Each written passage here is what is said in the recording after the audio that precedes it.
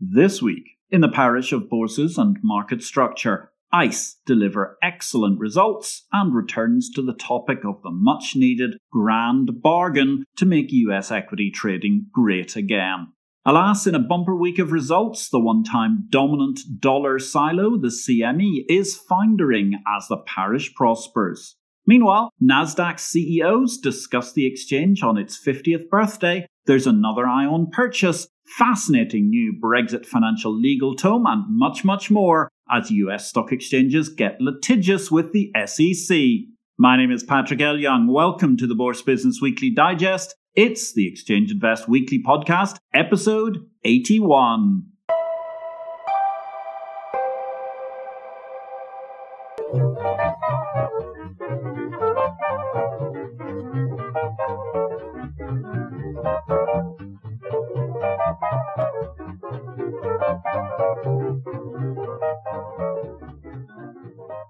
Good day, ladies and gentlemen. This is a very brief reduction of highlights amongst the key headlines from the week in market structure, and what a bumper week it was. All of the analysis of the week's many events and happenings can be found in Exchange Invest's daily subscriber newsletter, the unique guide to the bourse business, sent daily to your inbox. More details at exchangeinvest.com.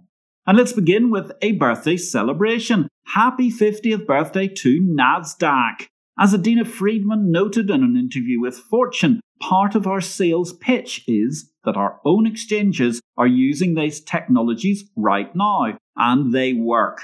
Hearty congratulations to everybody at Nasdaq, past and present, on a great milestone for the once bulletin board, now full-scale exchange and global technology enterprise. It was fun and fascinating as the Nasdaq CEOs recalled their 50 years of innovation in a heartwarming panel discussing with the current incumbent, Adina Friedman, how Nasdaq became such a global powerhouse from an early bulletin board as part of the National Association of Stock Dealers of the United States of America. Elsewhere, Nasdaq, NYSE and Cboe, they've joined together to sue the US regulator, the SEC, to block the attempts at a rather reactionary market data overhaul in favour of the banks. Elsewhere, New York Stock Exchange's chief, Stacey Cunningham, she's warning that the New York Stock Exchange, the very epicenter of Wall Street in the modern day, of course, may be exiting New York if a local stock transfer tax is imposed. Over in London, bit of good news post-Brexit. Swiss shares are trading in the UK capital once again as Brexit Britain gets together with the Swiss financial centre, that other powerhouse financial centre which is outside of the European Union's ambit within the continent of Europe.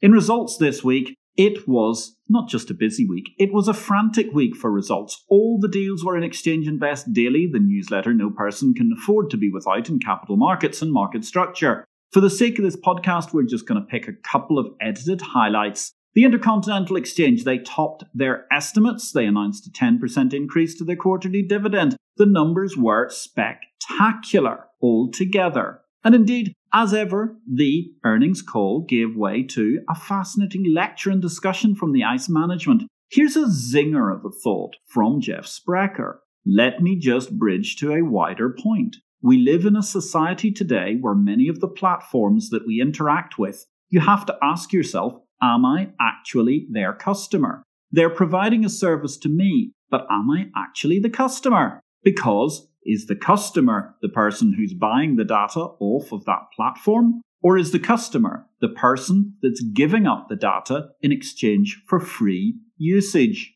And we're seeing a lot of examples, Jeff Sprecher goes on, right now in our society of people that believe that these free services are, that they are actually customers. And in reality, they're not providing any revenue to them. The revenue is coming from a different source. Think about that one, ladies and gentlemen. Feel free to take your time. Elsewhere, the CME, they managed to raise their dividend by 6%. Pumping up the volume, they failed. Pumping up the profit, well, it wasn't anticipated at that point in time, and subsequently, as we'll see, it was an incredibly disappointing quarter. Rather, the CME opted to pump up the dividend. I suppose it's a mission accomplished to keep the creaking, lazy oligopoly continuation rent-seeker strategy trundling along in the best interests of, well, one might say folks on the payroll. Comparing that with the ICE, where profits go up and dividends go up hand in hand, this was not a great month for #Sustainable Business 101 according to the CME model. CME's quarterly profits fell. CME's fourth quarter and full year results were disappointing. In fact, in Exchange Invest, we referred to them as what a travesty. Once upon a time, long ago in a distant galaxy of technological markets, I called out CBOT and noted if they didn't get their act together, the Chicago Board of Trade would likely close or be acquired. Cue apoplexy. And perhaps, partially thanks to that notorious Irish forgiveness gene prevalence in many of my peeps whose ancestors have populated the Board of Trade, that's something I still have not been forgiven for in many quarters in Chicago. Anyway, this week's results were spun as ever with vigour by the CME's press department, but they demonstrate a stunning piece of reality. The world's once mega-dominant dollar monopoly silo is in huge difficulties. I've said it again and again. Milking a monopoly is a very dangerous strategy. Flaccidity creeps in, and before you know it, those taken for granted contracts seep to the businesses who value their customers. Some have said I ought to be fairer on what amounted to a not very ambitious strategy, as it ought not to be overly risky. Well, here's the rub. Energy company boards the world over are wary of their hedging happening anywhere near the company which induced the Cushing crisis through failing to tend to their contract specifications. I don't know why, but in a boom, grains are essentially flatlining on the Chicago Merc II. Now we see a set of results where, when everybody else can make higher profits, the Chicago Mercantile Exchange Group is ominously close to free fall. I believe a CME tipping point is approaching. Everybody else is making hay. Deutsche Börse, Toronto Montreal Exchange, even the Australian Stock Exchange were demonstrating good results this week. They're still a long way behind the market leaders, which included in terms of profits Euronext, ICE and Nasdaq, but they're all powering forward. The CME status quo won't do. A new revolution is overdue to cleanse the CME of its old guard. I was honoured to help CME when they moved electronic all those years ago and were a trailblazer in the parish. I sincerely hope they can regain that mojo, and of course I will be delighted in praising what ought to be a great tale of free market success once again. Rather, what we end up with this week is, curiously, and perhaps for the first time in exchange history, the Intercontinental Exchange, slightly smaller, a few billion or so in the mid-$60 billion markers. Here's the fascinating thing. CME's PE, after the travesty of this week and a collapse in the stock price, is still sitting at 31 times price earnings. ICE is sitting under 30 times price earnings. That's the first time in history where we've seen the, in inverted commas, upstart, comma, inverted commas, challenger Intercontinental Exchange trading at a lower multiple than the Chicago Mercantile Exchange Group. Elsewhere, we got a series of very good results, although disappointingly, the CBOE were lagging estimates. All the numbers were in Exchange Invest this week. And moreover, so too was all the details of all the deals. Let's just cherry pick some highlights. The Hong Kong Exchange became the first overseas buyer into a regulated Chinese futures exchange with a stake in the Guangzhou Bourse. They paid 210 million yuan, that's $32.45 million, for a 7% stake, which values the Guangzhou Exchange as the largest startup exchange in the Exchange Invest database, given a post-money valuation of $464 million, almost 10 times the previous highest startup market we have recorded. Ping An Insurance will be the largest shareholder, with 15% of the company. As I say, huge numbers of deals going on elsewhere during the course of the week. They were all in Exchange Invest. If you want to, drop by exchangeinvest.com for more details of that marketplace and the Bourse business as a whole. Meanwhile, don't forget to catch up with our weekly live stream. That is the IPO-Vid live stream. You can catch the recordings at YouTube, IPO-Vid. And this week we were delighted to have Lee Hodgkinson of OSTC discussing the future of careers for traders and also diversity in financial markets. Coming this week on Tuesday, we've got the magnificent Barnabas Reynolds looking at the Brexit opportunities for the UK in the financial world.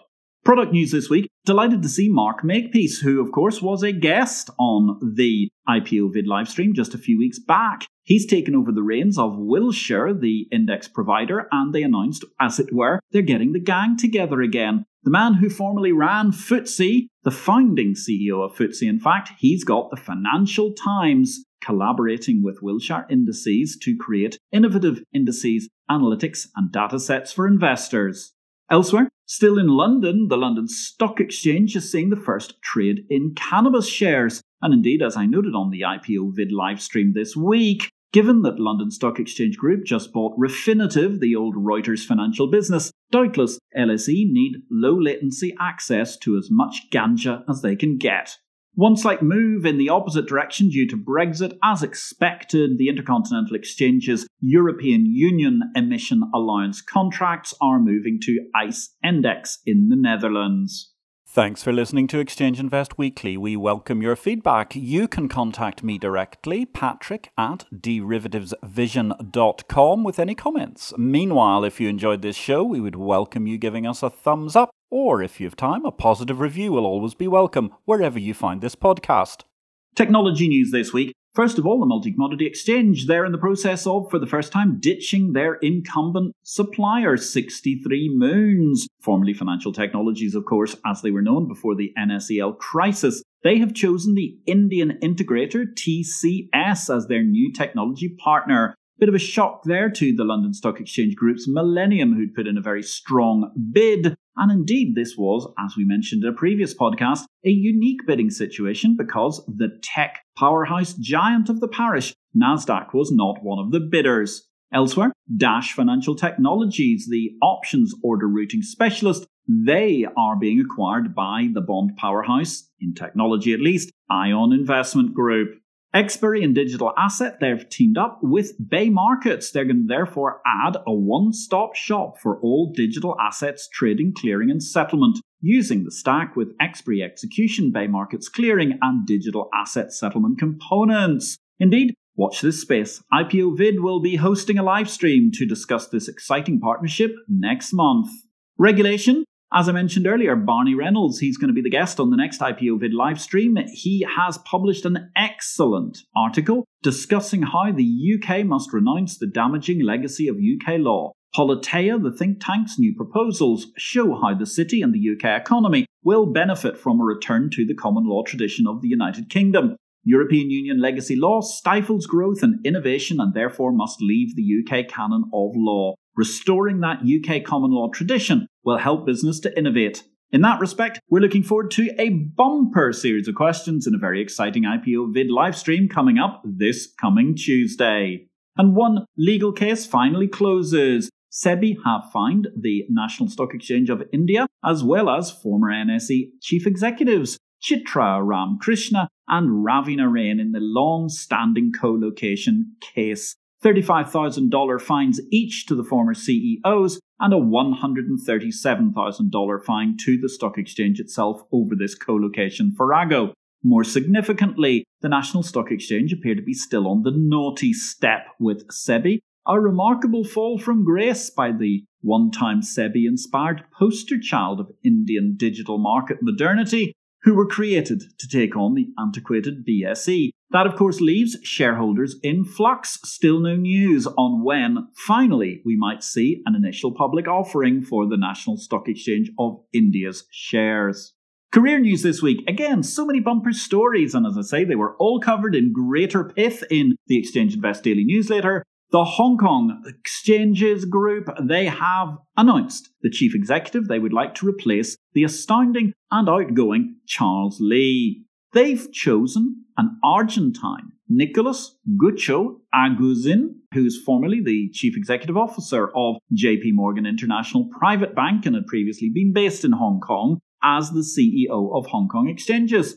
I don't believe too many parishioners have ever heard of Mr. Aguzin, so we're not adding any colour at this point, but we heartily congratulate him on becoming the first foreigner to lead the Hong Kong Exchanges Group. Indeed, the first foreigner to lead any Hong Kong stock exchange. Parishioners will recall that, of course, the late, great Ivers Riley was the chief executive officer of the Hong Kong Futures Exchange. The clear first conclusion, while there's news that, of course, Mr. Aguzin is apparently going to be concentrating on product expansion and diversifying revenue for the Hong Kong Exchanges Group, one draws a clear conclusion. The Tiger chairman, Laura Cha, is now going to have Sino-Hong Kong Exchange relations firmly under her suzerainty. An entirely sensible approach. One piece of big news from Australia as well. Rick Holliday-Smith, his era chairing exchanges in Australia is finally coming to an end. He will depart the chairmanship and the board of the Australian Stock Exchange Group on the 21st of April 2021. He'll be succeeded as chairman by the current independent non-executive director, Damien Roach, who is another ex-JP Morgan person, just like Nicholas Aguzin, the new chief executive of Hong Kong Exchanges, and indeed Aguzin's predecessor, Charles Lee. And so, ladies and gentlemen, what can we say about what's happening in Big World? Well, we've all heard the incredible Jeff Bezos will be moving up to executive chairman of Amazon from his long-standing CEO role. The question of what next for the dynamic e-commerce founder is clearly all the more tricky on the grounds that after a stellar bourgeois to billionaire to richest man in the entire world journey, perceptibly higher offices are either heavily politically contested or require long periods of diligent work in the church. That said, which business-minded house of worship wouldn't like to see Jeff rationalise their ability to reach the flock as they all sought to ensure their Franciscan Prime membership at the top tier of rapid delivery of salvation? Definitely the Anglicans could desperately do with him, but I suspect Jeff would really want to be Pope to get the right scale of believers equivalent to his career to date.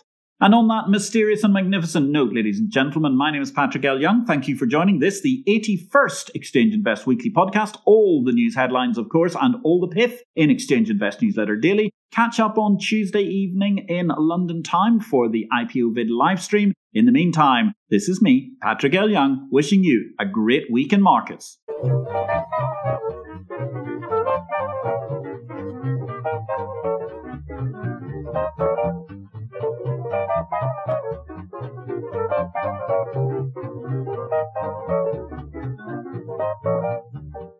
This show relates to the business of bourses. It is not to be construed as investment advice, nor are we making any investment recommendations. Please consult an investment advisor before you make any investments, and for goodness sake, do your due diligence and do not make investments without complying with the regulations in your home state. Exchange Invest cannot be held responsible for any investment decisions made as a result of our program, which is for entertainment purposes only. The material herein is copyright Patrick L. Young at the date of publication, while our music and sound effects are sourced from copyright-free sources. Thanks for listening to Exchange Invest Weekly, the exchange of information.